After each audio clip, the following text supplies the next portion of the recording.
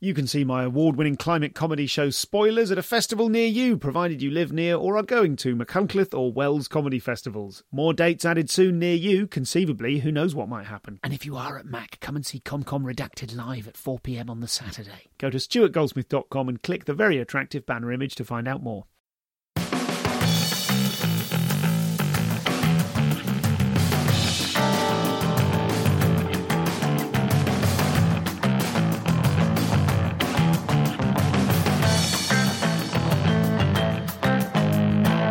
Hello and welcome to the show. I'm Stuart Goldsmith, and today I'm talking to Flo and Joan. Not their real names, but they are real sisters. This is a musical double act who have gone from zero to hero alarmingly quickly. They started out doing Edinburgh, I think, before they'd even done any circuit gigs in 2014, and they have just done the Royal Variety performance and have also got a fantastic special on Amazon Prime. In a terrifying, I mean, what is that, 2014? It might even be 15. It's something absolutely disgusting, and we talk about the ridiculousness of that.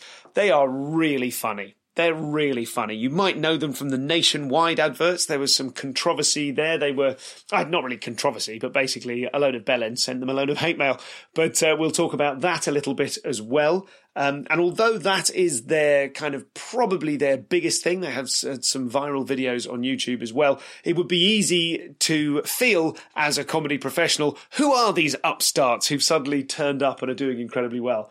Well, I really want you to meet them because they are really funny. The Amazon special is excellent, and I think you're really going to get along with them. With thanks, as ever, to Angel Comedy for use of their recording space, this is Flo and Joan. Thanks for coming on the show. Thank you for having us. I very recently saw your Amazon Prime special, which is like a Netflix special, but on a different platform. Same but different. It's so great. Thank you. It's so great. I suppose I was kind of peripherally aware of you, probably firstly from the Nationwide advert. Yeah. And probably specifically the concept of backlash to an advert kind of was probably the first bit of marketing, bit of news story that kind of hit me as not having heard of you before. And so I kind of noodled around your YouTube stuff. And then when I saw the special, I went, oh, I get this. It's such a good piece of work. Thank you. Are you proud of it? Do you feel like this is what we set out to make? It was a nice... We used mostly the last year's show for it, which felt like it was the first show that we wrote being professional comedians, I guess. So it did feel like this nice culmination. And then we put in older songs that we really loved as well from the beginning.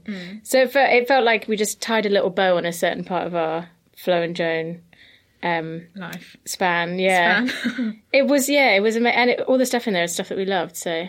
Yeah. Can't complain. We sat down and you don't really know what it's gonna... I think we'd done one bit of telly before we'd filmed it, maybe two, and they're always us doing live things in front of the Melbourne Gala and Stand Up Central. We're not in control of any of that. Our keyboard gets wheeled out. We diddly around for 5 minutes. We don't diddly around.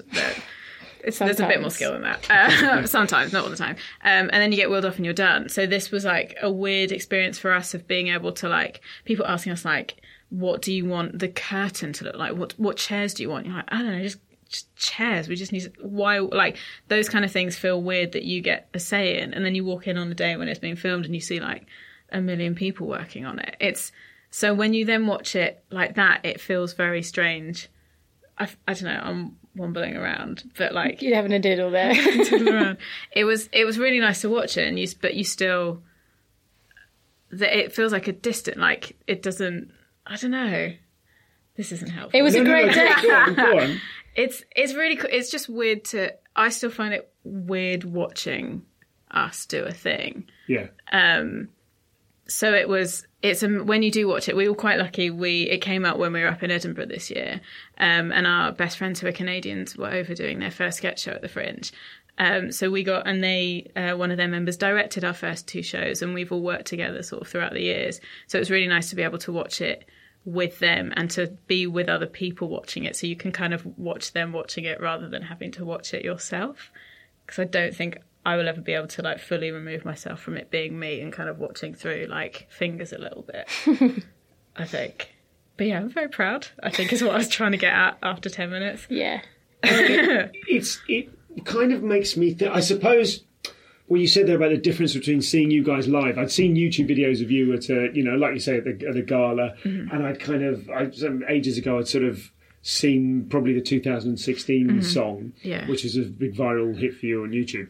And it seemed to make so much more sense to me in that kind of 1 hour special show, because it's so well kind of, every aspect of it is really well put together. Like you mentioned, the curtain, just the fact of the changing light on the curtain and the bulbs and everything, and like you're both dressed in a really, you kind of look styled in a way that, or stylish in a way that. Thank you, sir. Thank you. Like that seemed to complement the precision of the performance and the precision of bits like songs where one element of the performance is that it's incredibly difficult to learn, presumably. The one about long-haired Linda.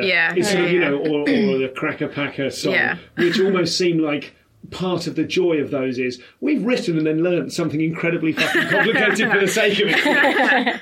And I think those, like, it's so easy to, like, I felt like I watched that special and was like, oh, that's why these people who I don't really know that much about and I guess haven't been going for so long have got an Amazon Prime special. It's one of those, like, you get the list as a comic, as a performer, you get the list of, like, these people are breaking through now, and you go, well, I've never heard of these guys.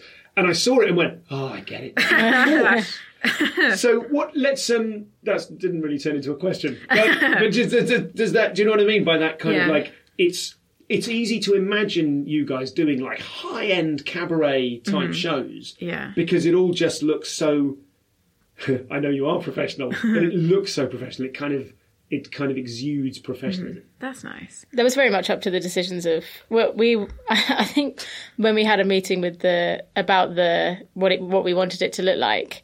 I remember knowing what I wanted to see. I wanted like a dark. I think what I said was I want a darkness with a brightness. And I said I want it to feel like if you were watching it and you saw a ghost walk past in the background, you wouldn't be surprised.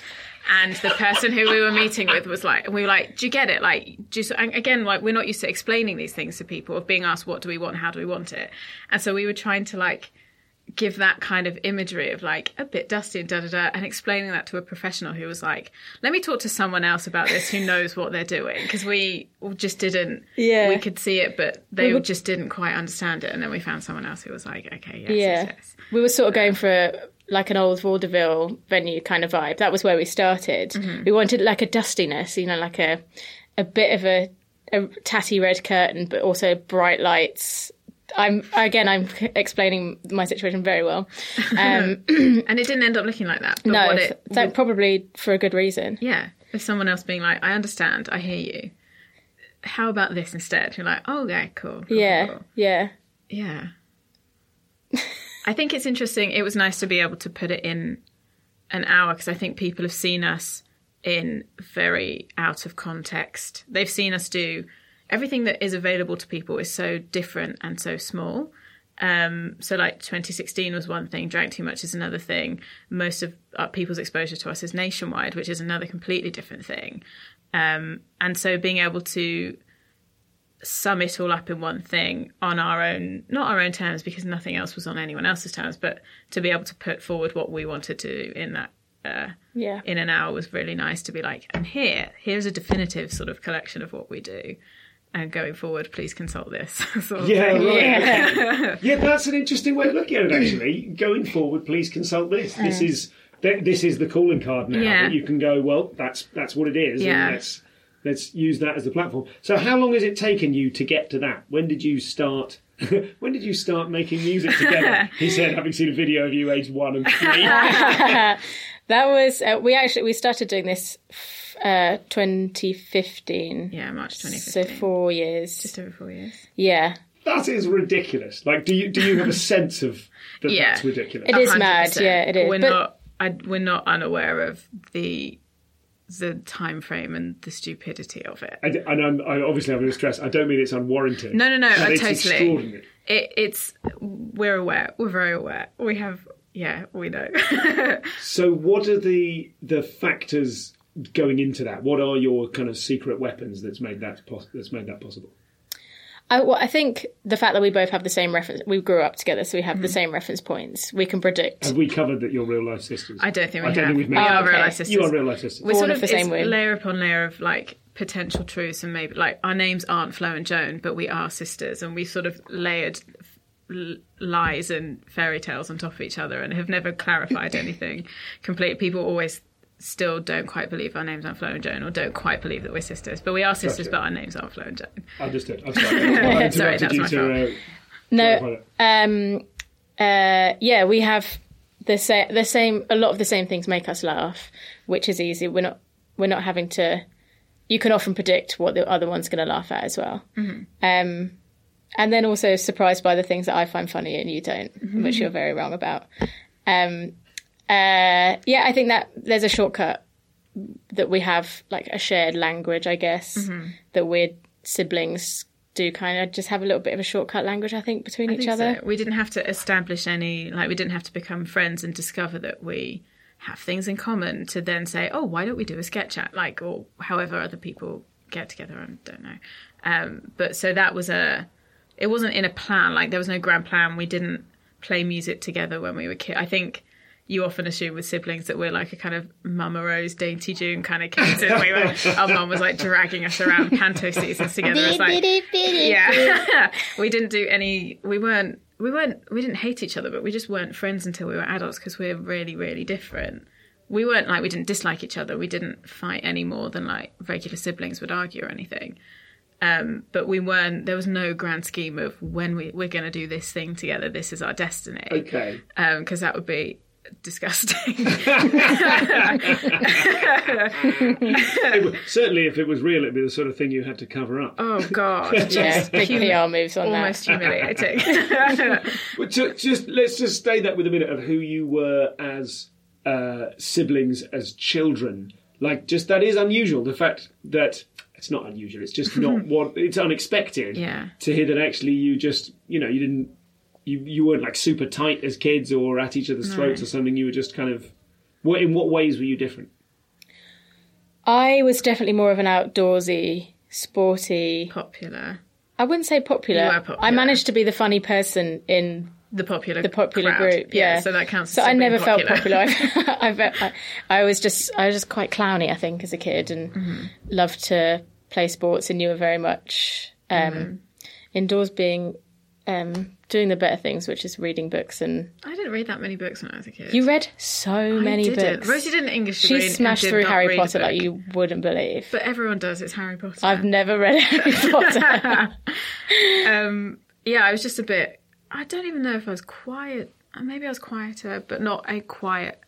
But I'm more quiet now than I was when I was a kid. Do you think? I was just in like a floaty group of friends who we weren't weird enough to be bullied, but we weren't popular. We just kind of floated around in the middle and went mostly under the radar, I think.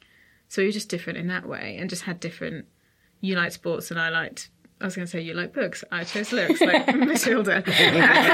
You had a nice house, a nice husband. Now you two snot-nosed children. We just led different lives, and you would go to Hailing Island and I would go to Commercial Road, things as kids. What are those things? Hailing Island, we're from Portsmouth, so Hailing Island was like... You go and have a little beach party on Hailing Island, drink too much... Smirnoff Ice? Vomit juice, run into the water, camp in someone's garden. Hopefully your mum picks you up in the morning. That was Hailing Island. And what was the other one you said? Commercial? We go to Commercial Road, so we just go shopping in Commercial Road, and that was it. Look, Portsmouth is a hit town. It's got a commercial Everyone road. loves Portsmouth. M&S. So yeah, Argos. we just didn't... I think it was only when we went to separate unis, and then we were like, we would... Like, I would come down... Rosie was at uni in London, so I'd come down to London, and I was in Cardiff, so she'd come up to Cardiff for a weekend and stuff. But also because you were like, that's just a thing that people do, is they go and visit other people in uni towns. That's just a fun thing to do when you're 19.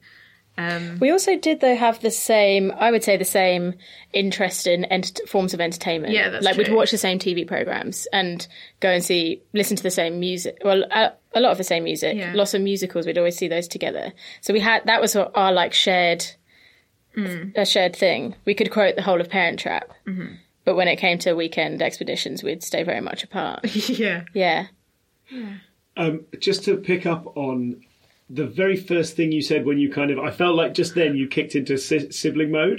Like, do you know what I mean? Just like a few minutes ago, whereby as soon as you started disagreeing with each other, and it became like a very different sort of thing, which was tremendous fun to watch. And I think probably we can talk about the nature of the relationship between you on stage based on that, because you are, not just musically harmonious. Do you know what I mean? But there are like the pinging back and forth between you, the front cloth patter, yes, if you will, is and we clearly know what I mean by that. It's just such a for the listener. It's that I don't even know where it originated. It's kind of musical vaudeville, coming out the clown or funny character. Who Hello, comes out everybody! In front of the curtain while they're changing the set. It's basically Dr. Nick. It's basically Dr. Nick from the Simpsons. But we can talk about that. But I just wanted to come back to that moment. The very first thing you said was, Rosie, you were saying, I wasn't popular, and Nicola, like, you were popular. So was that a tension between you as children? I don't think it was a tension because I didn't long to. It wasn't a thing that I think it would be it would create tension if I wanted to be popular, but I didn't have a desire to be popular, so therefore I didn't get angry at Rosie being popular, because why would you get angry at something that you don't want anyway? Which sounds very much like the words of someone who wanted to be popular. I didn't say any of that. It's fine. You said that. I'm very self-aware to a point of self-destruction, so I know, like... But I think that we didn't... I think, and still now, we have our strengths, and we're very much... It sounds... I find it really difficult to talk about being in a sibling double act without it sounding very cliche and like a bit saccharine, but we balance each other out. That's how it works. So Rosie, we always joke that like if Flo and Joan wouldn't work because Rosie can't play the piano and I've got no personality, but like, which is not true, and was an initial joke, but Rosie's more bubbly and I'm more still, I think. Would you agree? Mm-hmm. And it wouldn't work if we were both bubbly or if we were both still. So yes. We've always just balanced each other out in that way, which I think is why it works, because I'm never thinking I want to talk more, and you're never thinking I wish I played the piano more, because we'd die really quickly if either of us wanted to do those things. My fingers would crumble and burn. Rosie plays the piano in our new show and has to ask me at the beginning of every sound check, how do I play this again? It's like 3 chords.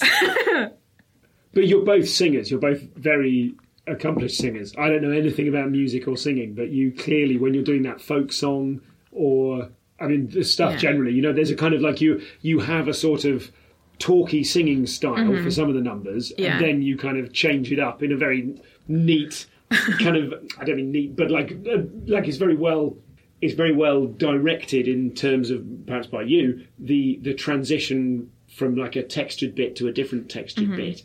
When you're into the folk songs, it's really beautiful. You have that kind of, you're both able to sing.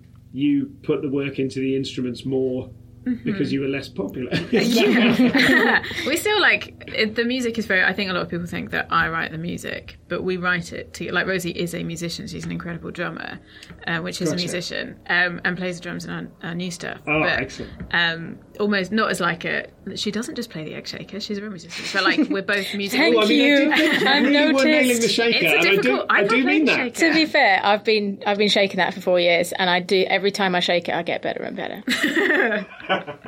And I refuse for anyone to say that egg shaking isn't a skill. It should have a degree. But no, we do the music together. Like, we know, we are musically minded enough to know, both of us know what works and what doesn't and stuff. But we're not, I wouldn't say we're accomplished singers, because that involves we've never warmed up before a show. We've never really taken any care of our voices. I'm not a huge fan of musical comedy that's sung like a singer would sing it. Okay. It takes away from the comedy. We're very much comedy first, and then hopefully you sing in tune. We've just got musicality, I think, which... I think... Sorry. No, it's cool. I think Lady in the Woods works for us because it's not... Because the melody is quite... it's not plain, but we found a style of music that our voices sit well in, where it doesn't have to have too much sparkle. Like, you don't have to try to sing. Like, it's not like a pop song where you have to put an effort in. Okay. That kind of folky music works for us. It sits well in our voices, and our voices sound nice together when we sing that style of stuff. But then we've like listened to recordings of ourselves singing Drank Too Much, and we're like, Jesus Christ, like, that sounds horrible. I sometimes listen to myself and want to rip I can't believe people are coming to watch us sing that badly sometimes. Well, I don't know the extent to which I represent what proportion of your audience that I represent, but I don't know enough about singing to think anything other than, well, they can really sing. I mean, I think it's fair to say that neither of us at any point have been approached to audition for legit West End musicals. So I think that's indication enough that we can sing in tune and we get the job done. Yeah. We're not bad singers, but we're not being approached to be professionals. Get the job done. Some singing. We'll do the singing. We'll figure that out. La la, booby boo. Boobity boob, mima mima. Yeah. And in that, just to stay with that for a moment, with that song, "The Lady in the Woods," the measured way in which the punchlines happen, in which not to give too much away, but the measured way in which we, as a first-time listener, first-time audience for that song, realise what's happening, laugh at what's happening, and then you stretch us, and kind of your planning is just ahead of us, and we just catch on exactly where you want us to. And by the time I laughed out loud on a train, like surrounded by people when you did "There's More." Like, that is such a good punchline, and that's such a knowing punch. Like, it's a really like a mature kind of punchline. You knew exactly what we were thinking. Mm-hmm. Yeah. Talk to me about that and the construction of, to use that song as an example. Well, that joke came in. I remember before that "There's More" joke was in, the one step before that was never funny. Yeah. And we tried to make every step really funny. I think the reason that the "There's More" joke works so well is because the joke before is it's an audience who are like, okay, we've done it, the song is over. Yeah. So there was no way that we couldn't go back and make that joke funnier, because then that joke wouldn't work. So it's just a case of, how do we stretch the audience even further when they're done. Yeah. How do we make them not done and keep going? And that song, we wrote it when we were living in Toronto, and it was 10 minutes long. I wouldn't say 10. It was edging on like 8 I'd say to 9 a solid minutes. 8.5. Okay, 8.5, sure. And depending on how fast we sing it, I guess. But we were doing it there, and the Canadians could not. We could have gone on for like half an hour, and they were still like on board. It was bizarre. Odd. Every word. I almost lost respect for them. If I didn't love them so much, I would have hated them. And then we moved back and started. We went into our first. It was our second Edinburgh shows, and we were doing our first ever shows in the UK as previews. And we did "The Lady in the Woods," and we're like, well, whatever's come before this, we know this song is fine. I can't wait to sing it. And we lost them for the second half of the song. And we tried it a couple times, and we're like, no, they're done. Like, UK audiences were just like, no. And so I think that was where we also put in "There's More." Or maybe it came in Canada. I can't remember. But it was, oh no, they don't like this. Okay, well, we have to shorten it, but we can't. How do we push them a little bit further than they want to be pushed? Yeah. But don't leave them bored like insane Canadian people. So this is Flo and Joan. Absolutely lovely talking to them. Really, really funny, and with real kind of poise. You know, it was no surprise really to think that they're kind of forged in that improv scene in Canada, because their stuff is just so well put together. It all feels like, you know, with some people, you watch their shows and you think, this person has got everything they've got together into this show. Like, I don't mean scraped, but kind of dragged every possible thing they could do, and bang, it's a show. And then other people, you think, oh, they've produced an enormous amount of material and chosen the best bits. Well, whether it's true or not of them, structurally, it certainly seems when you watch Flo and Joan that you go, oh yeah, all of this was a decision. I really recommend that Amazon Prime special, and they are, you'll be pleased to know, on tour from January next year. I think from January the 13th, 2020, they're going to begin their tour at the Soho Theatre, baller move, and then they're going all over the country until until, I think, even as far as March and April. So go to floandjoan.com to find out about that, and you can follow them on social media at Flo and Joan, and as in A-N-D. Of course it is, because there is no ampersand on social media. See? I've been doing research. Now, there's going to be some extra material coming up as well, so if at the end of this hour you are desperate for more, we've got 30 minutes of extras exclusive to the Insiders Club, including, there's some really juicy stuff, a tip their director gave them that helped them trend on Twitter on their first opening weekend at the Edinburgh Festival. That's worth your subscription fee alone. The backstage story on those nationwide telly adverts, and we look at a sort of narrative structure that they've pinched from improv that they apply to their hour-long shows, which is part of the reason that when you watch one, you go, oh, this all just fits. It just looks like they've been going 10 or 15 years, because everything is just measured out at the right way in the right time, like the beats of a movie. We'll talk about that a little bit, and they'll tell you what that structure is and where you can find out more about it. And I also make them analyse each other's strengths and weaknesses, and there's some burps as well. So 30 minutes of extras only for the insiders. Join at comedianscomedian.com/insiders in order to get your hands on that and all of the other extra stuff. Now, a little shout out as well. I just want to do a mini ad for Alistair Beckett-King, who you'll remember I mentioned during the Edinburgh Festival. I saw his most recent show, which I absolutely loved. And if you're in need of a quick laugh, go on YouTube and search for it's the somethingable ABK. The Unbelievable ABK. I can't remember. You'll find it. It's his own Thundercat-style intro cartoon, as if his life were a sort of an 80s cartoon of that era. Well, listen, I've been watching him on Next Up, which you can do if you're a subscriber at nextupcomedy.com. You can go and check out not only all of the other things I've been talking about, but I've just been hoovering it up recently. And Alistair has got his debut show on there, the Alistair Beckett-King Mysteries. And I just think you're going to love it. It was really making me laugh as I sat, I'm not going to say dejected, but in the gap in a corporate gig between running away rather than having dinner with the client, like you do the sort of call to dinner, and then you scurry away to your room and pace around for 2 hours, putting on and taking off your tux and scribbling new jokes about whatever the hell industry you're doing. I really spent a very entertaining half an hour. It's the first half of that show I saw at that time, with Alistair Beckett-King. And if you like jokes about the vernal equinox and also some reason why vegan idioms don't work, all delivered by a man who, let's face it, looks like a brass rubbing of an ancient king, then you will enjoy that too. So you can get that at nextupcomedy.com. And with Christmas coming up, you can actually gift people Next Up subscriptions. Talking of gifts, check this out. This was from Catherine Sadler. She donated a really fair whack of money. Do you remember before people signed up for the Insiders Club, they used to do occasional one-off donations, and some people would go in a folder called Super Donors. Catherine is one of them. She says, "Hey Stu, finally, today I get to send you money. Here's why. I'm not a comedian nor particularly interested in comedy." A bold start, Catherine. At least I wasn't until I discovered ComCompod. I'm a Mark Steele fan and was searching the internet for episodes of Mark Steele's in Town, which I subsequently located in its entirety on BBC Sounds. I found his appearance on your podcast, gave it a listen, and though bemused at first, found it fascinating. I like the fact that she's put in all these little negs. Bemused at first.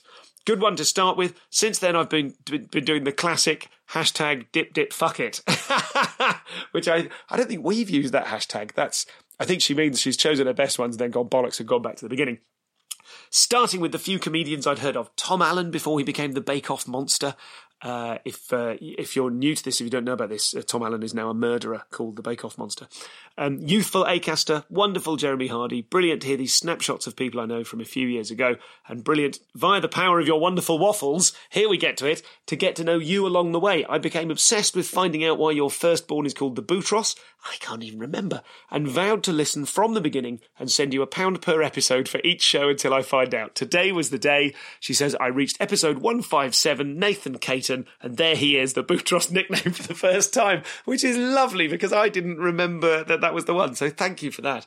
She says, have £157 with my gratitude for opening my eyes to the world of the comedian. I can now spot a callback with the best of them.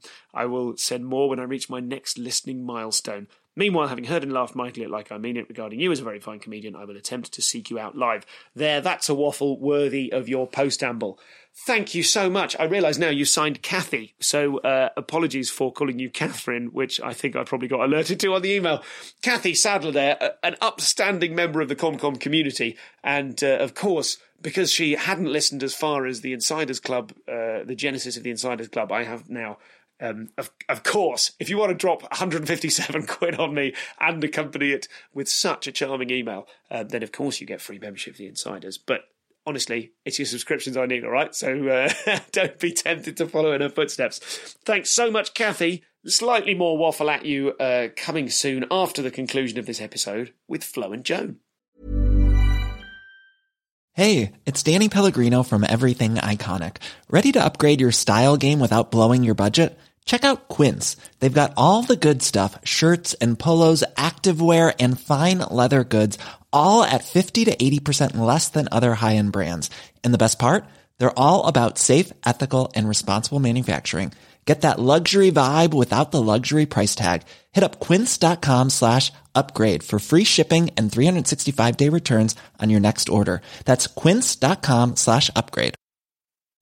When you make decisions for your company, you look for the no-brainers. If you have a lot of mailing to do, Stamps.com is the ultimate no-brainer. Use the Stamps.com mobile app to mail everything you need to keep your business running with up to 89% off USPS and UPS. Make the same no-brainer decision as over 1 million other businesses with Stamps.com. Use code PROGRAM for a special offer. That's Stamps.com, code PROGRAM.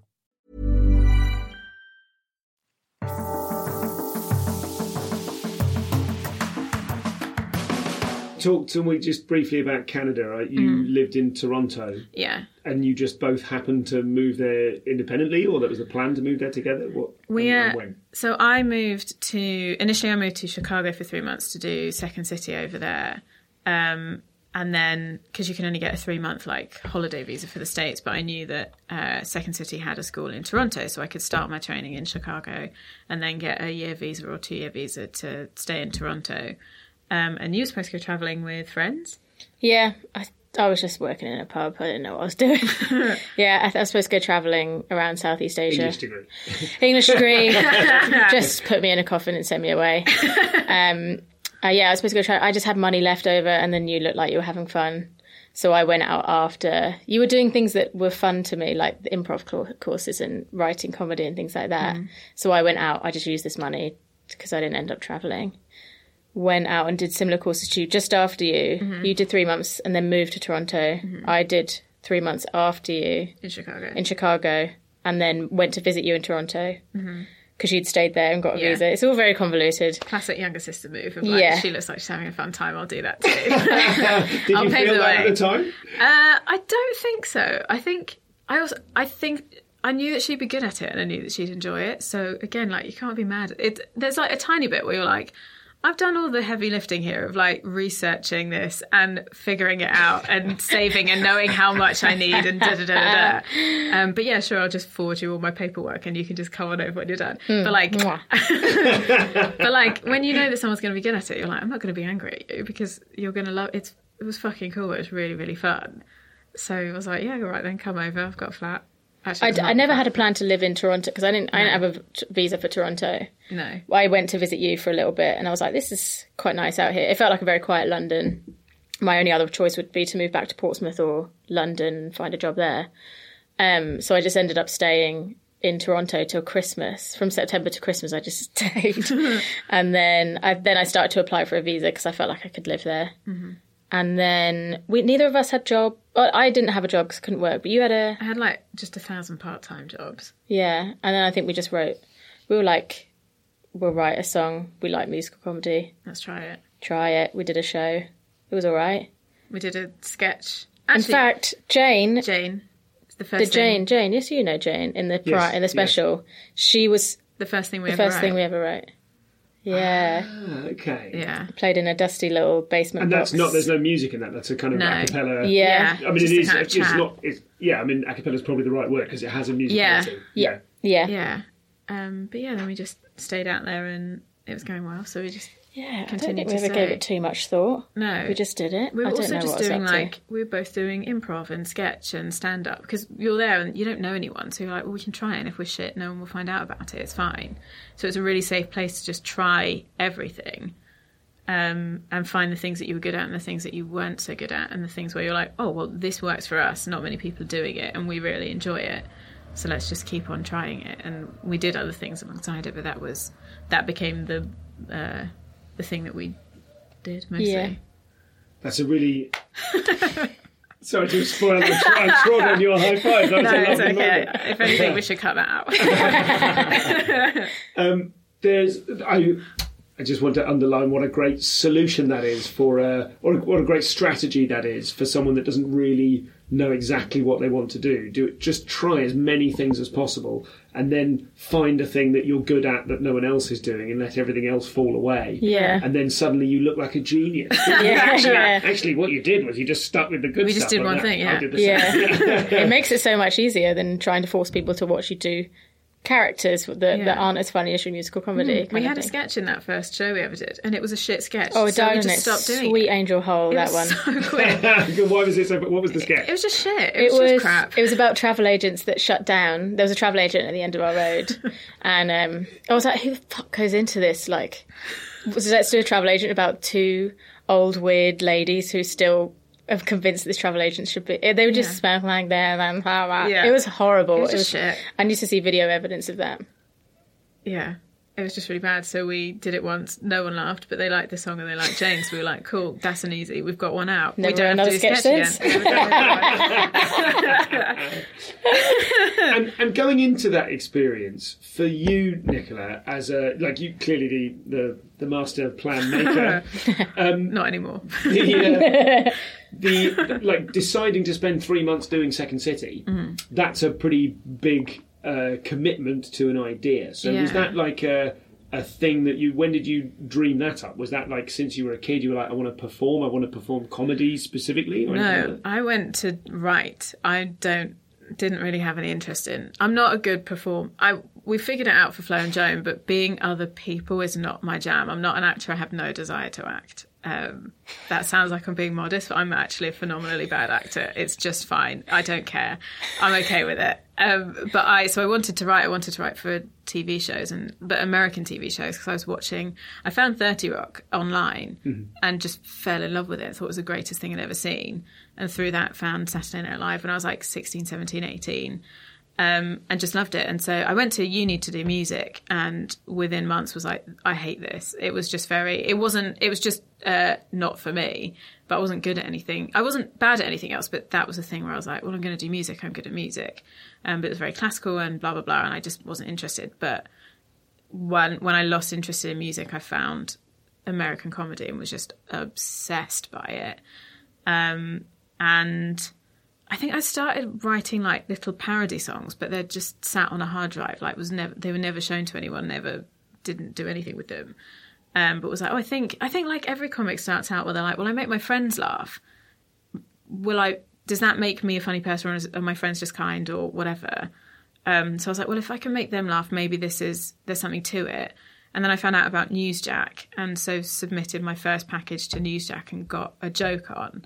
Was like, cool, I'm not an idiot. Like, I think there might be something here. Submitted a million packets since, never got anything else on afterwards. But that was like classic. But it was enough to have one that I was like, okay, I'm not insane. So maybe this is a thing that I can just look into. And rather than just try and figure it out, I was like, there are places that will teach me the style of comedy that I want to be doing, which is American comedy. And that was Second City. So I was like, well, that's where I'll go to do it then. And I can learn improv and writing and all of these things in the style that I like. There was nowhere else to do it, and I was never going to have a career in music. I mean, until now, but like as a don't want to say serious musician, that's not the right word, but in the kind of classical world or whatever, that was never going to be a career for me. Like, there was just, I'm not good enough to do it in that capacity. But yeah, I just found this other thing, and yeah, I just went to Second City and was like, I'll try it, and if I'm crap, I'll come back and do something. Like, I'll just go back to my day job. That'll be fine. So yeah, that's sort of how it was. I think you just have a little thing where you're like, well, I think this might be a thing, and I'll have to try it. I can't sit back just thinking, like thinking I could always do it and then never trying it. And I literally had nothing to lose. So, yeah, you just do it. And you're stupid when you're 20, so you're like, I'll just do that then. And hopefully I'll fall on my feet, and if not, we'll just start again and it'll be all right. And having sent someone on ahead... Goodbye. What was your relationship to Second City before Nicola had gone to it and checked it out? Had you ever heard of it? Were you into the same, like 30 Rock and that kind of stuff? You'd shown me a lot of... I had no idea about Second City until you found out about it. You showed me loads of SNL videos. The Junice. Yes. No, I just sound like a weirdo. Okay. And just Kristen Wiig and Gilda Radner-ish stuff. And then was interested... I found all of that funny. Parks and Rec and those kind of American shows. I've always liked improv as well. I liked Whose Line Is It Anyway and things like that. I liked doing characters and things like that. So I just thought it might be a good fit. And then I tried writing and stuff there as well, because I'm probably less of a writer than you are. I think that you think that, but I think you're a really good writer. I don't know. I get too distracted. And it just felt like a really great fit. Really loved it. And I saw shows at Second City and IO, the improv theatre. Yeah. Improv shows on like a Saturday night at 11 p.m. when you're a few drinks down that I could remember lines from. I can remember the characters they did. Just the most amazing stuff that I'd ever seen. You're watching it on stage like, how is this not a script? This is insane. I just fell in love with it as soon as I got to Chicago. And what is the fundamental lesson that you both took individually from Second City? I think it would... on like a technical level, I think it's taking the smallest idea and walking it as far as you can, I think, on like a technical note. On like a general note, I think it's so silly, but it's the saying yes thing of just being like... being positive, being a good, like when we go out stage, we're always like, we always act as a team and try and move. If one of us does something weird, the other one continues the weirdness together until it spirals, and then the other one shuts it down. I think, saying yes to things. I know it's the most cliche thing, but saying yes. I also think I don't know how well we deal with it now, but the failing is a thing that I think I'm less scared of, because I've failed at so many things. They're like writing scripts that people read and no one laughs at in front of like a whole class of people, and I did improv very briefly and was crap at it, but learning that way of like, that's fine, like of not getting laughs when you expect, like the failing and still walking away the other side and being like, well, I've got another show tomorrow, so I've got no option, I've got to do it again, of not giving up on those things, I think. And also the failing is often the funniest part of the scene or whatever. Someone doing something wrong is often that little gift that allows you to just run that idea for a really long time. They're my favourite bits, when something goes terribly wrong and then you have to bring it back. They're my favourite bits. Sabotage. Yum, yum, yum. So you're in Toronto, you've started making little shows together and sketches and stuff. So what's the timeline from there until Amazon Prime special? Like, what are the key moments in that made that happen? Edinburgh? Edinburgh, we did our first Edinburgh in 2015. 2016, you're right. Yeah. We went after 3 months and we're like, we'll give it a go. Did you? No, we didn't. We've been doing it for 9... Just over a year. Just over a year? Okay. Well, like, when we say we've been doing it for just over a year, I think there was like 6 months between our first gig and the next one. And right. That kind of stuff. But sure. we had about... I think we thought we had an hour of material. We probably had about 47 minutes of material. And I'd been to Edinburgh in 2012, and we'd both gone together in 2013, having literally just discovered it and wondering why the fuck we'd never been before. And so I'd always said I'd like to take a show there. I didn't know at the time what that was going to be. So when we had about this much material, I was like, I think we should do it. because we also knew we were going to be moving back to the UK. So we were like, we need to check if this stuff, if we're funny over there, because if we're not, we might as well just either pack it in now or start applying for a Canadian visa to stay forever. So we did our first Edinburgh. I remember not really wanting to go. I think you floated the idea past me, and I was like, I don't think we need to. Like, it's a lot of hassle. Just like we sing these songs in like tiny audiences. We don't have a clue, and then I think we just tied it in with seeing people in the UK as well. So I was like, let's do it. It'll be That sounds like the perfect way to do Edinburgh. Completely fucking naive. It was naive. Naive and with no fear as a result. True. And kind of working it in with seeing friends. It was a bit of a jolly. We had, not free holiday, it was a very expensive holiday. Yeah. We had no idea as well. I think it's probably a good thing for us, but we had no idea about the first show that you take or like the newcomer show. We had no idea about that. So we just went with essentially our newcomer show. Off, like, it was our first show.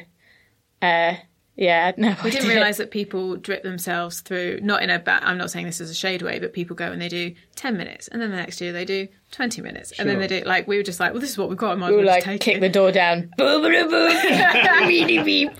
think, was it the first day we had the wrong plug for the piano, so we went to do our tech and blew our piano. The piano didn't arrive, did it? That was it. The piano got lost, we blew the plug, we had to run our own tech, we had no idea. We'd asked a friend how to turn on a tech board in the newsroom. Like, we just didn't have a clue. But it was also quite nice. We were just like, we'll see. What was your venue? The newsroom. I mean, the news, which is that one of the Roundhouse things? No, it's its own thing. Laughing Horse. It's off the Princess Street? Princess Street. Okay. Towards Leith. Yeah. I know it, yes, okay. What else? Near the cinema. Yes. Yeah. By the Omni Centre. The Omni, yeah. 10 p.m. Yeah, it was perfect, really. It was, we couldn't have asked for more. Because no one knew who we were, but because it was a free show and it was at 10 p.m, it was quite easy to no, that's a lie. It was not easy to convince anyone to come and see it, but it's an easier sell for people when they're like on their way home to be like, do you want to just see one more show and it's free, so if it's shit you can just leave and you won't spend any money.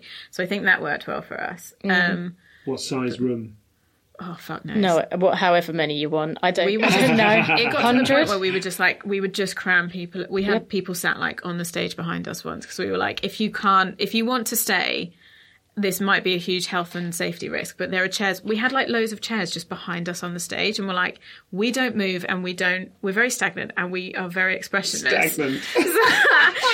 So like, you're not, but if you can't see our faces, you're not missing, at this point, you're not missing anything. Still now, you're not missing anything if you can't see our faces. So we were like, if you want to stay, you can just sit around. It felt like a weird story time. Yeah, it's fucking weird. We'll just cram it, just as if people wanted to come in, they could come in. So this is year one, and you're having to cram people in onto the stage because not it's so every busy. night. So okay, but what did you feel like? Hang on, we've got something. This is working. What were those first couple of shows like? We were really scared. We were talking to our director Ashley before we left, and she'd said, "What is your biggest fear?" And at the time, we were just like, we're scared that no one will come because we'd both been to Edinburgh and seen shows where we were like, this is not good. So it makes us sound like dickheads, but I think it was coming from a hugely naive place as well, where in your first year you think you're the best person in the world until anyone else is like, you're not, you've been doing this for 5 minutes, like, calm down. But yeah, I think the biggest sign is if there are more people than there were the night before, something good is happening, and it just got bigger and bigger and bigger. And I think it just helped because it's a free show and people are always excited to recommend things. And if it's free, when they're free shows, people will take a risk on it because if they don't like it, they haven't spent anything and they can leave. So I think we were just very lucky. Maybe not lucky, but we were fortunate how it played out. That I think when people we're the same, like, you find something at Fringe and you're like, I've never heard of this person before, this is the best thing I've ever seen, you want to tell everyone. Yeah. I'm not saying that's what we were, but you're just excited maybe to tell people when you found a thing that you personally like. I'm not saying it's a good thing, but if one person likes it and they want to recommend it. So I think that just helped us in our first year. Mm-hmm. And then we signed with our agent at the end of that Fringe, which helped. But we're going back to Toronto for a year, so nice to meet you, but see you in July. And then that November was when the 2016 song went viral, which then bumped us again, I think. Which is, it's you doing a rundown of the year 2016. Yeah. And it's kind of like, I heard someone describe you as YouTubers. No, like, you don't, but then I kind of looked more into it and I was like, you're not YouTubers. We've got 2 videos on YouTube. but it does look like a YouTuber video in that you're either at home or in a domestic situation. We're in our shitty basement flat. Yeah, it's not a studio. There's pictures on the wall, and it's the two of you, and you're kind of visibly reading the line, the lyrics under the line of it. Not in a bad way, but it looks, it has those qualities that you go, oh, this feels genuine. It has that authenticity that YouTubers strive to contrive. It was balanced on top of 18 books and just any tall thing that we could find, with the camera just balanced between 5 mugs and super glued to your laptop. We had to support your laptops. It was just about to lean over. And we were both in full-time. I was in a full-time job and you were in a nighttime job. Yeah. So we were having to, I think we recorded at 1 a.m. We were having to find these pockets of time to I remember being so frustrated. The people in the apartment above must have wanted to have burnt us. Going through it so many times. Just smashing cymbals. Being like, for fuck's sake, why can't we get this right? It's so many words. We weren't going to learn it because 2016 was over in a month's time. And we had 1 gig left in the rest of the year, so we were never going to perform it anywhere. Interestingly, we played a gig the day after, a few days after it blew up. And the gig was to 5 people, 6 people, maybe. It was just a lovely insight into the internet and then also normal life. Yes.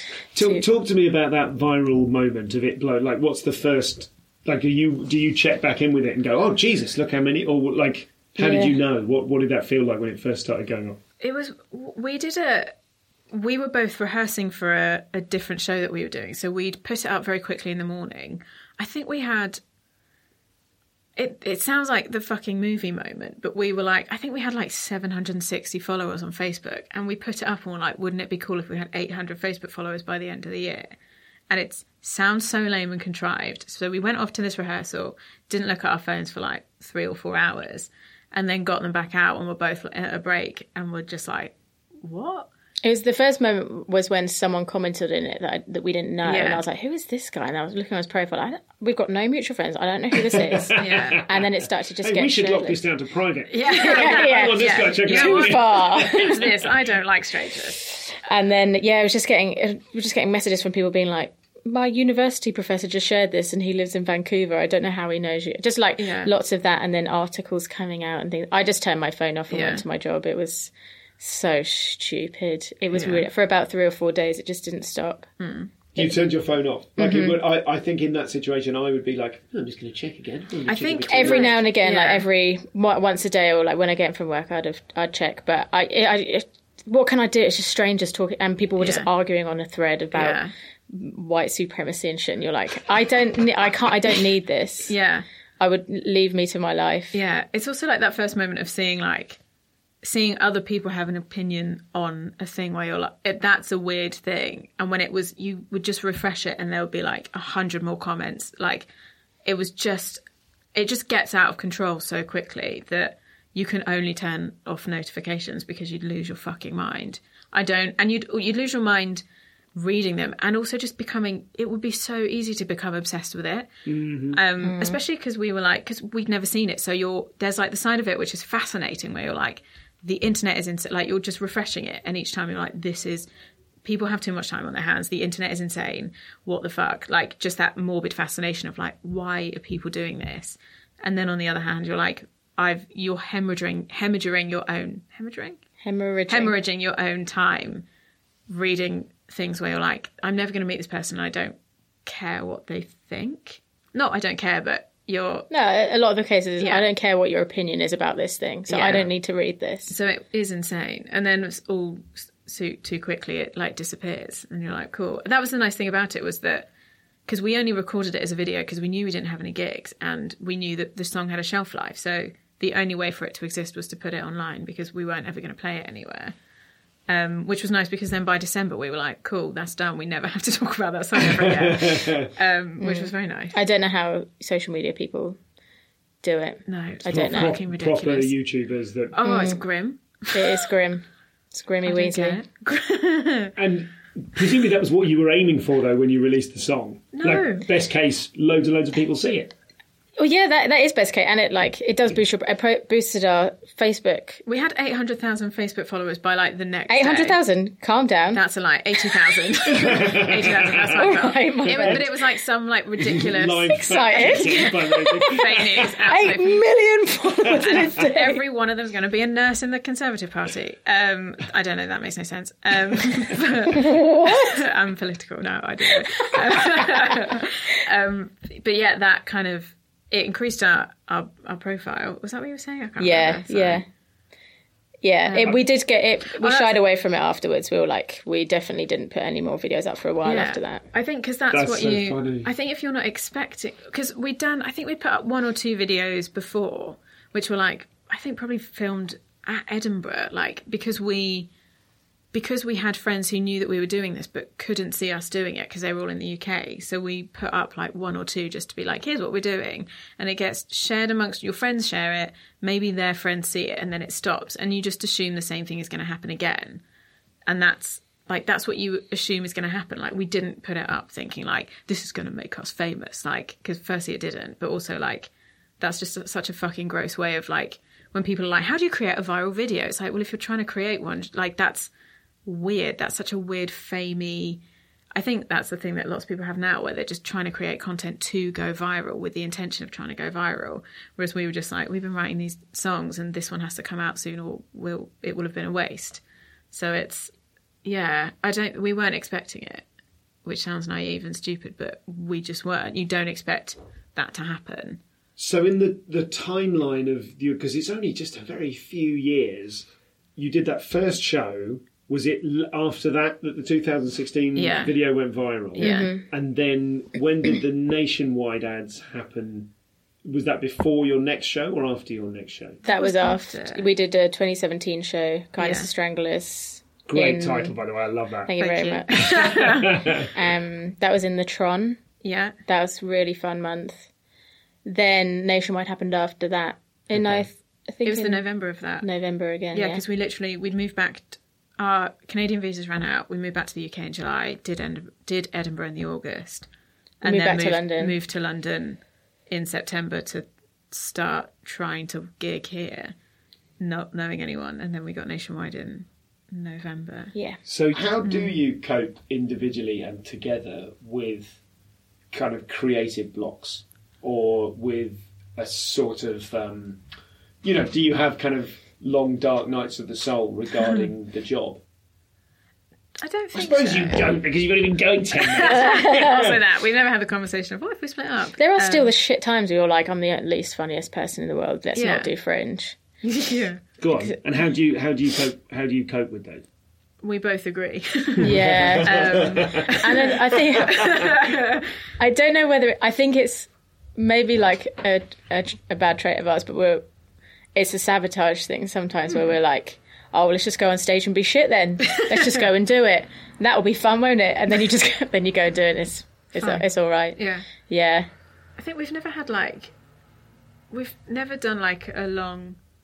We've talked about not doing Edinburgh. That's always been a thing, but there's always... We're usually on the same page, but one of us will bring the reality of not doing those kind of things, I think. And what do you mean? Well, for us, for Edinburgh, because we don't do a lot of TV work or radio work, because there's 2 of us and it's sort of those platforms are not available to us, which is fine. One of the ways we can make our money is by touring, which we love touring. But if we don't write a new show for Edinburgh, we don't have a show to tour, so then we have no income for the next year, which sucks. Well, actually, no, it doesn't suck, but that's the reality of it's not as easy for us to be well, we just won't do it, and then hopefully we'll book a couple of... I'm also not saying this is shade on anyone else at all, but it's not... We can't just say, oh, well, we won't do it because we've got Mock the Week coming up and then we can do Cats and da-da-da-da. Sure. Those opportunities... We can't assume that those opportunities are available to us because they mostly aren't. So... Not doing Edinburgh is a much bigger thing than just, oh, we won't do it and we'll pick up the slack somewhere else. That's not... And also we love touring. That's the most fun part of doing it. Are you mid-tour at the moment? Has the tour just started? October? We did a couple of 7 or 8 days before Christmas, but as of January, February, then we sort of kick off all the way through till mid-March. May. No, got Melbourne. Oh, right, yeah, long as in time. we're touring in the UK. Oh, until, UK, like, yeah. March, yeah. Yeah. And we like doing it, and so we like writing new material, but the pressure of writing it for Edinburgh is... So I'm haven't so dealt bad with at it very well. Writing with deadlines is really the hardest thing for me. I don't know why. It's just, I don't know if some people thrive on deadlines, and I absolutely. I need deadlines, and you don't like deadlines. Oh, that sounds like hell. We had a heated discussion about it this week. Of like, we never fight, like we never argue, but like Rosie was, you feel that having deadlines makes Rosie. I lose my stressed. sense of play, Yeah. because I feel like I now have a job that I have to do by this time. But when the world is just open for you, then you can be like, "What about this song about a swan that gets stuck in a shoe?" And you don't have to think, "I have to write this swan song by Friday," and that's when it gets shit for me. Whereas I need deadlines, because if I don't have deadlines, I won't write anything. And I like to feel like I've done this much by this point to feel like I'm moving forward. You need to book Nicola a load of fake gigs that don't exist. Yes. Why did you Get say this that out done. loud? Yeah, sorry.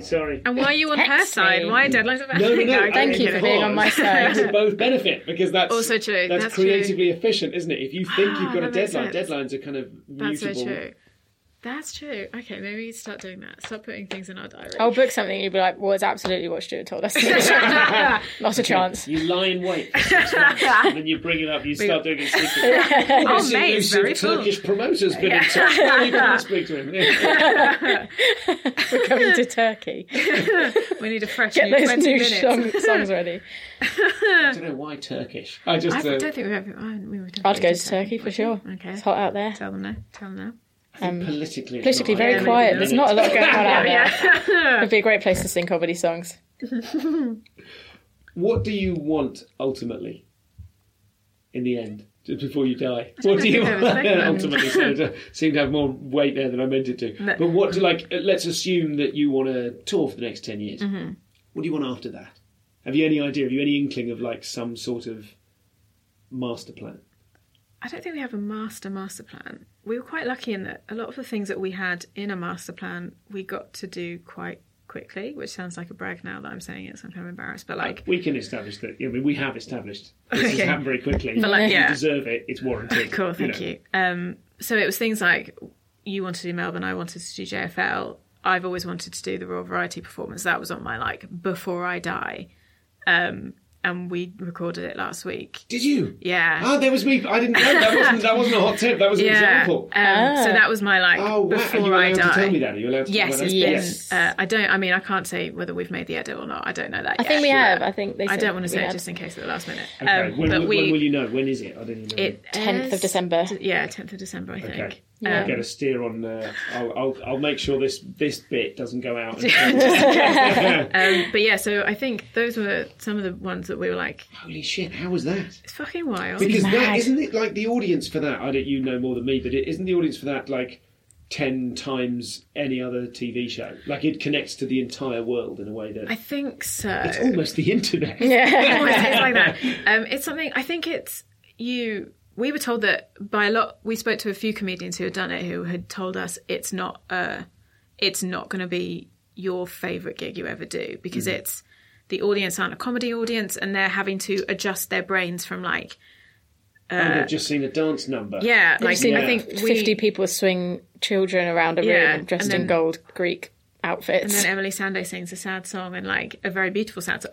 Their brains aren't wired to reset themselves, or they do reset themselves each time, but there's no they have to reset, so it takes them a while to warm up, and if by the time you've done your 3 minutes, then goodbye. So we were sort of told play it for the cameras and don't worry, and it was quite nice to be told it's probably, so it's not jarring if you go out and no one's laughing, because they were it's not going to be the fun one, but play it for cameras, and if no one's laughing, then hopefully you'll either get cut or they'll put something on it. But it was really fun. I think that we didn't die on... we had Rob and Romesh were the hosts, and I think they really brought a relaxed, easygoing energy that just... We had a really great time. Yeah. I thought we were going to eat shit with a golden spoon on the stage, but... Golden spoon, but like when you hold it in your hands, it makes your hands get black afterwards. 100%, like yeah. Ring from each You get green hands. Yeah. We actually had a really nice gig. It felt like you were playing to a comedy crowd, which was not expected. And Kerry Godliman did it and blew the roof off. And Frank Skinner blew it off. Like, it was, everyone came away being like, that was unexpected. We'd all prepared for the worst. Yeah, it was a really great gig. Thank God. I mean, yeah, we'll see how it comes out. But for what we had prepared ourselves for, it was very cool. Mm-hmm. Yeah. But I don't. So now we don't have to worry about that one. All of your ambitions, just death. Then. Yeah, I guess we'll just keep writing weird songs. Lots of things just like we got to do live at the Apollo, and we didn't think that was something available to us because we do musical comedy and it's very stand-up centric. Mm-hmm. We've had things come towards us that we've been like, oh my God, I never thought we'd be asked to do this. Thank you so much. Mm-hmm. So we kind of at the moment fly a bit. We just carry on writing stuff and see what comes. Did you do JFL? We did do JFL this year, yeah. Yeah, that was really fun. It was really lovely because we did our warm-ups for our warm-ups for the gala in the same theatre that when we were starting, we would go to Montreal Sketch Fest. And so we went back to the same theatre where we Which venue was it? Theatre St Catherine. Okay, yeah. Such a good venue. We went in and the tech was the same, and he was like, oh my God, I know you two. And like we hadn't been there for ages. So it was so lovely to be like, oh, we've done this and we know this. It was really, really nice. And loads of our friends from Toronto were in town with She the People and like lots of stand-ups and stuff that we knew from when we were starting, and we were all getting to do JFL together was the coolest thing. Yeah, that's awesome. Yeah. So as you said, though, if you're not anticipating doing panel games, panel shows, you've done Apollo, you've done the Royal Variety, you've done JFL, you've done Melbourne. What's left? Well, someone kind of said that to us the other day, and they're like, "We've done everything, haven't you?" And you're like, "Oh God, is that so it?" That's it. You've completed. We've kind of done everything. I'm going to go back and work on Waitrose. But what is the? You know what I mean? Without that panel game thing, is it? What's the strategy? I suppose in terms of. Ultimately, you want to. I mean, one of the things is like Minchin size, huge gigs. To do that, you'll need to continue cultivate. To tour massive. You're going to have to continue cultivating huge audiences. So, what are the steps for that? Is that more like it would be useful if I was marketing you? I'd go, if you could knock out another couple of viral videos. Yeah, right. Yeah, we're sort of. But like, don't look like you were trying to go viral. Yeah, it's like kind of accidental viral, which I think. Yeah, we have to, and we are just creating more things for ourselves. We want to write musicals and working on something cartoony. You need an early 90s film that hasn't been done yet. Oh, God. Well... No, I am not a huge fan of not movie musicals, films that are made into music. Right. I'm not a big fan. And all the ones that I've seen so far, except for Matilda... Which was a book rather than a musical. Yes. Rather than a movie. Sorry, yeah, you're right. And In the Hands of Tim Minchin wouldn't have gone wrong. Yeah. I mean, that's a line. But... There are many that I've seen that I'm like, I'll watch the film instead, actually, thanks. Sure. Yeah. I like original stories as well. Okay. Yeah. Well, that sounds like a fun challenge. Yeah. We're working on it. Yeah, we'll see. They take a while. To be able to write a musical is like one of my big goals. Mm-hmm. It's my big goals. I love musicals so much. I'm a massive nerd when it comes to them.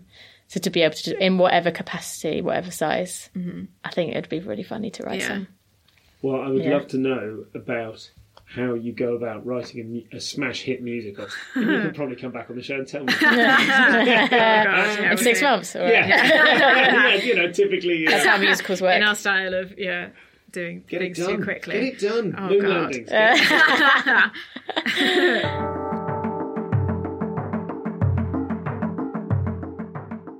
Finally, Jake Donaldson says, did you experience any industry backlash or resistance from bookers to work with you after you became the face of the nationwide ads? Did people accuse you of selling out? I don't know. Not that we'd know, 'cause we keep that. Probably happened, I guess. I can't imagine. There was someone who was like, should we cancel the show because of the death threats? Because they thought people would come and kill us in the venue. Which I can see why they would be concerned. But, I mean, we wouldn't know. If there was, then we didn't know. We weren't trying to get anything... We weren't trying to get anything made or anything at that point to know that. And you weren't really known to the industry at that point? No, I don't think so. We weren't, no. That was probably our first in. I think if they did, they kept it to themselves, or they might not have wanted to book us. Like, I think there was you could, I don't know. No. I don't No, think there was definitely, realistically, but we didn't know about would it. have been. Yeah. Yeah. Alex Owen Hill says, one of the things that made them so funny when I saw them live, which I couldn't really appreciate when I'd heard them before on the radio, was the effect of their deadpan delivery. Did they explore other styles of delivery before landing on this one? And what led them to their now deadpan style? I feel like I can guess your answers. Nicola, born deadpan. My deadpan came out of absolute fear. No, not fear. I think it just... I actually think it did come out of fear that the first shows that we did, we didn't quite know what to say to each other on the stage. Mm-hmm. We knew that we knew that we had songs to sing, and singing the songs is the easy bit. Yeah. We're naturally quite dark in personality, so that came through in the delivery of a lot of things, I think. Mm-hmm. But the deadpan in between as well was, I think it was often not knowing what to say or not knowing what to do, so you just look out and be slightly... We're quite weird anyway, so we just lent into the weirdness. I think also, like, when you know musical comedy can be so twee, it can be not always...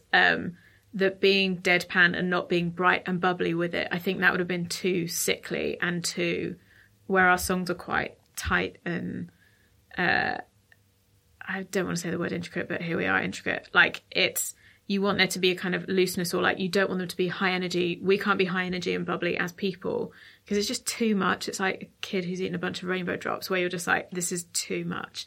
So being deadpan worked for us and allowed an audience to relax in the songs, I think, as well. And know that we're not like fucking weird stage school kids who are like teeth and tits and smiles and hair in bunches and stuff like that. I think. Yeah. Mm-hmm. Teeth and tits and smiles. And smiles. You've got to get the three. It's not an illustration. Baby. Go on, girls. Teeth and smiles. Oh, yeah, I didn't even think of that. Christy Shields says, what were their impressions of the Melbourne Comedy Festival last year? Did you get a chance to see some shows? And if so, who impressed you? Yes, I love Melbourne so much. Yes, we're going back this year and I'm so excited. Yeah. We've always loved Australian clowns. Yeah. We're huge in the first year we were at Fringe. We found Tom Walker, and I'd never seen anything like it. It was amazing. And then Tessa Waters was recommended from someone who was a fan of Tom Walker. And then we watched Demi Lardner their show is called Glittery. Oh yeah, what are they called? Fringe Wives Club. Fringe Wives Club. Yeah, we watched their show. We've just seen loads of different I think Australian humour is brilliant, and it's weird. It's Josh Glank. Oh, yeah. I've not seen Josh Glank. I've seen his posters and heard his name. And good. Okay. Yeah, so it felt like a bit like a comedy heaven for us because we got to see a lot of that kind of stuff. And the great thing is when you go there, you don't know anyone. It's like Edinburgh, but you haven't been to it. This is it. It felt like going to Edinburgh for the first time, where you're discovering all these people that you feel like everyone in Australia knows who they are, but you're discovering for the first time. And it's so exciting to be going and watching people that you've never seen instead of like the kind of jadedness that you have in Edinburgh, where you only go and see people that you know it's going to be good or someone has recommended them to you.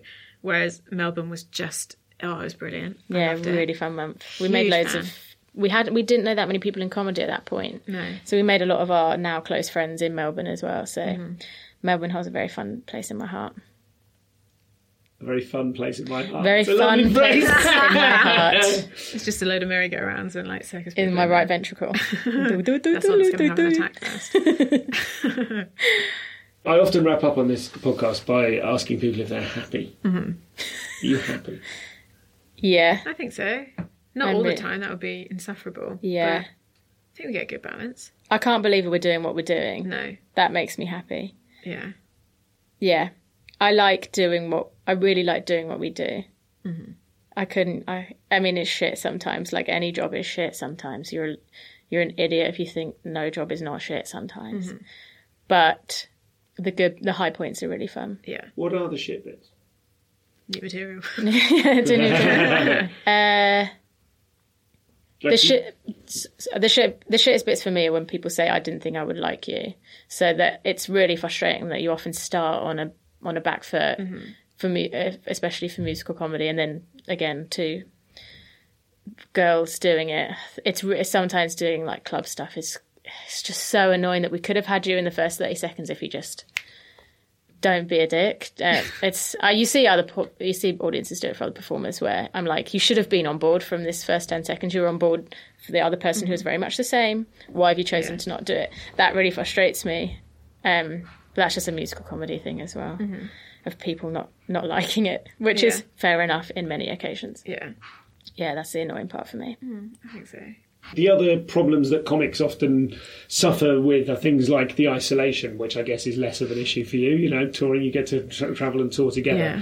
But like envy of other comics' success, which probably isn't an issue given your current success. I've You had to still do check. feel Yeah, it, I though. definitely had to check myself on things where you're like, oh, so-and-so got to do this thing. It's like, that was never going to be an option for you. You can't get...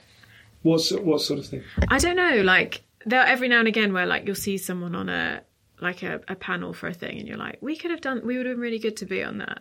But we don't talk enough. I respect that we don't talk enough in shows to give any person the confidence that we know we can do it. We know that I'm going to, whatever. That's what you're trying to convince me in this. I know. But like, we know that we're funny people, but we don't talk enough on stage because for us at the moment, it was more important for our music to be good. But so we can't be annoyed at not being booked at things because we get booked for those kind of things because we've not shown enough that we're capable of doing them. And they're on a high enough level that no one's going to take a risk on us, which is absolutely fine and makes sense. But you do have to, like, you get angry for, like, not angry, but for a tiny second, you're like, oh, that sucks. And then you're like, you've not shown that you can do that yet. You know that you can, but no one's going to book you on your word of mouth for, like, not word of mouth, like on your word that you can do this thing. But that, I think, is also, again, like the naivety of not having been doing it for very long. That still now, I can't speak for you, but I still think I can run a little bit faster than I currently am walking. But that's a thing that I'm like trying to level out in myself and figure out. And I acknowledge it. Like I said, I'm quite self-aware, so I know when I'm doing it and I know when to check it. Or we check each other when we're doing the same thing, which is quite nice. I'll be like, Nicola, you need to check yourself. And she'll be like, no, I don't. I'll wreck myself. I don't. Oh, God, that was embarrassing. Yeah, I think we just balance each other. Even if we're both feeling the same way, I think there's that, like, we will argue the other side for the sake of arguing the other side. So even if we're both thinking the same thing, I will sometimes say something and you'll be like, oh, well, have you thought about this? And I know that you're on my side and you're just doing it to be difficult. So we do manage to kind of balance that and check it in each other, I think. If you say so, yeah. Okay, thanks.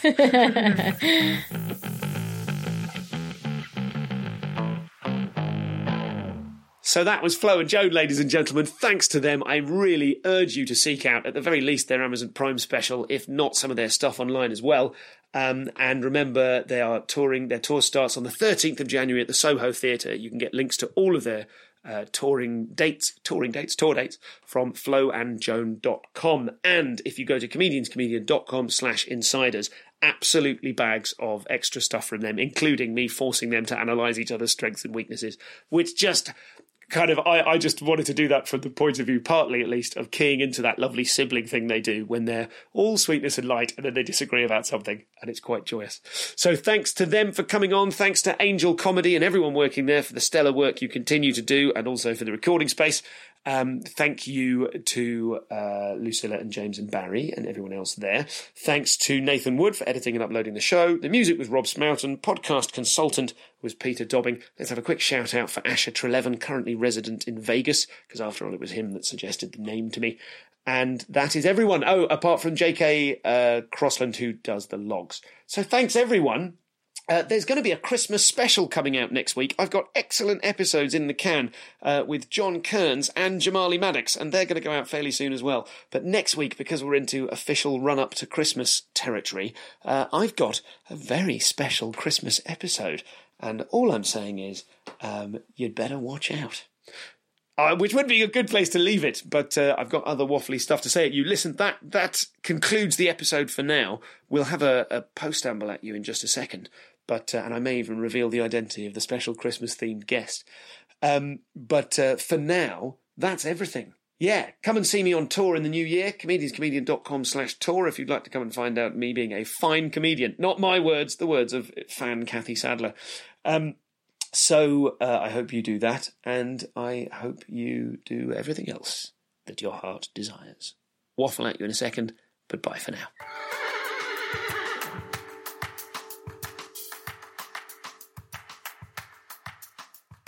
Wasn't that lovely? Wasn't that a lovely interview with Flo and Joan? What a great episode. And I really was, I really fell into a sort of a rabbit hole of watching their stuff. But holy hell, that Amazon Prime special is joyous. And I'm not getting any cash for saying that. It's just really good. When they start doing the Lady in the Woods song that we discuss in the episode, you really just go, my God, they know what they're on about. It reminded me a bit, in a completely mad way, of Scared Weird Little Guys, who are an Australian double act who I believe broke up years ago. But I saw them at Edinburgh, and I must have been like 20 or something. And I bought one of their CDs after the show and now can do all of it by heart and sing bits of it to my son and stuff. Even though that was years and years and years ago, it's one of those conversion things that I saw it and went, oh my God, I absolutely have to be a comedian one day. I think loads of people are going to be seeing Flo and Joan and having similar conversion moments where they think, oh yeah, you could do this with your life. I'm going to do this. Get me to the shaky egg shop. So anyway, that's all of that. This special episode, the Christmas episode, is two things. Well, I'll tell you first. So you may notice, if you listened hard during the previous Postamble but one, I mentioned the fact that I'm going to Los Angeles to go and tape some stand-up on Conan, and I was thrilled with it. And then my representation got in touch with me and said, no, you weren't supposed to mention that yet. So I whipped it off. But obviously the way podcasting works, anyone who had already downloaded the episode already knows. But assuming you didn't get to it before I tweaked it, you don't know. So here's me telling you. I can officially tell you now, ladies and gentlemen, it is currently Monday the 9th. And a week tomorrow, I will be in Los Angeles, California, and I will be doing some live stand-up on TV for Conan O'Brien. I cannot wait. I'm so excited about it. And I really, really hope that I come back and release an episode telling you exactly how well it went, rather than just brushing over it. But Garrett Millerick was on. There's only a very small handful of British comics have done it. Nish has done it. Sean Walsh has done it. Acast has done it. And Garrett Millerick's one went out last week, and it's a really funny set. So you'll know Garrett from this podcast and from his fabulous Edinburgh shows. It's the first bit of TV he's ever done, and what a way to lose your telly virginity by absolutely smashing a set on Conan. So have a suss of that. All of their stuff goes online on the Team Coco YouTube channel. And I'm sure there's other sort of nefarious places you can find it as well, should you need to. But check out Garrett's set, and I had a really lovely phone conversation on a late drive with Garrett as he was sort of able to go, oh, this was great, it was really great. And I was like, it's really great, I'm doing it too, it's so exciting. So every so often in your career, little things like that pop up. We've been trying to make this happen for 3 years worth of legal wranglings and visas and stuff like that. And I absolutely cannot wait. I've been really nervous about it. I've been dithering about what I wear and everything else. And, this was it. We tweaked the episode. It was when Faye Tracy was telling me to snap out of it backstage at a gig because I was getting all stressed. Well, I feel now and I always think of Rob Rouse. You remember Rob in like the first 20 eps or something? Rob used the expression, when you're in the pocket. I'd never heard that expression before. And now every time I think it, I think of Rob. I feel like now I'm in the pocket. And I fly this Friday, and I'm super excited, and it's all good. So if you can't enjoy this bit, then which bit can you enjoy? So I'm going to, like, all of my anxiety, all of my instinct is like, don't mention it ever, don't say anything about it, don't hex it, as if that's a real thing. But actually, I'm in the pocket, and I'm going to go to America and climb out of the pocket and hopefully do a tiny, I mean, it's microscopic, the set length's ridiculous. And especially when you're doing 2 hours on tour and you're like, 4.5 minutes. Sure, I'll just press all the air out of that. But then the thing to remember as well is to not try and do it like an American, because so many American comics have got that just, 500 dynamite punchlines in 4 minutes, precisely because they're aiming to get on short spots on TV. Whereas what we do is different, and it would be so easy for me to start thinking, oh, God, I don't have enough jokes, and I spend 9 seconds saying hello. Apologies, Jeff Innocent. But it's really, I just can't wait. I'm super excited about it, and I'm thrilled to be telling you about it, and hopefully we will hear me. Either it'll go brilliantly that I just kind of quickly go, and that was great, here's the link, or it'll go so badly that we get a really solid 20-minute post-amble and I do a recording afterwards in which I'm crying in the bathroom and put that on the Insiders Club, like I did with the world's worst gig ever last year, which you'll know if you're in the gang. That's everything for now. This one has been quite long and rambling, but I've enjoyed it enormously. And we put our Christmas tree up. And so that was it. There we go. We've put our Christmas tree up. And so I can tell you now that we're officially in the Christmas period, the Christmas special episode this year is with Santa. More specifically, my friend Herbie, who I've known for 25 years and is a phenomenal clown, street performer, and I can't really call him a magician, juggler or circus performer because he's terrible at all of those things, but unashamedly. But he just gets the magic, the theatre-y bit, the bit where just you're transported to somewhere else. He just gets that. It's just in his bones. And he's so funny. And he has started this year for the first time being Santa at a Santa engagement in a shopping centre somewhere. I won't identify the location. And we talk about what it means to him to be Santa, some of his experiences of doing 100 3-minute gigs in a day, and some of the things that are more or less important to him. And then we turn it into a wider chat about the art of street performing, the art of clowning, risk. I've alluded to one of Herbie's escapades in the pod before. I think when Herbie and 2 other people temporarily, they sort of borrowed a bin lorry during a street show in Edinburgh, and he tells that story. And we also talk about some of the downsides of risk. It's a scorching episode, and it's all tied neatly together with some really uplifting and joyous stuff about Santa and what Father Christmas or Santa Claus means to people, and how you sort of take on the mantle of it. And for the kids involved, it's real. And it's really real. And it's very special. It's a very special episode. I can't wait to bring it to you. So that is going to go out next week. And then we've got Kearns, we've got Jamali. I'm meeting someone else brilliant today who I will tell you about when they are in the can. And I've got plenty more exciting ones to come. So thanks for listening, and that'll do me for now. Bye-bye.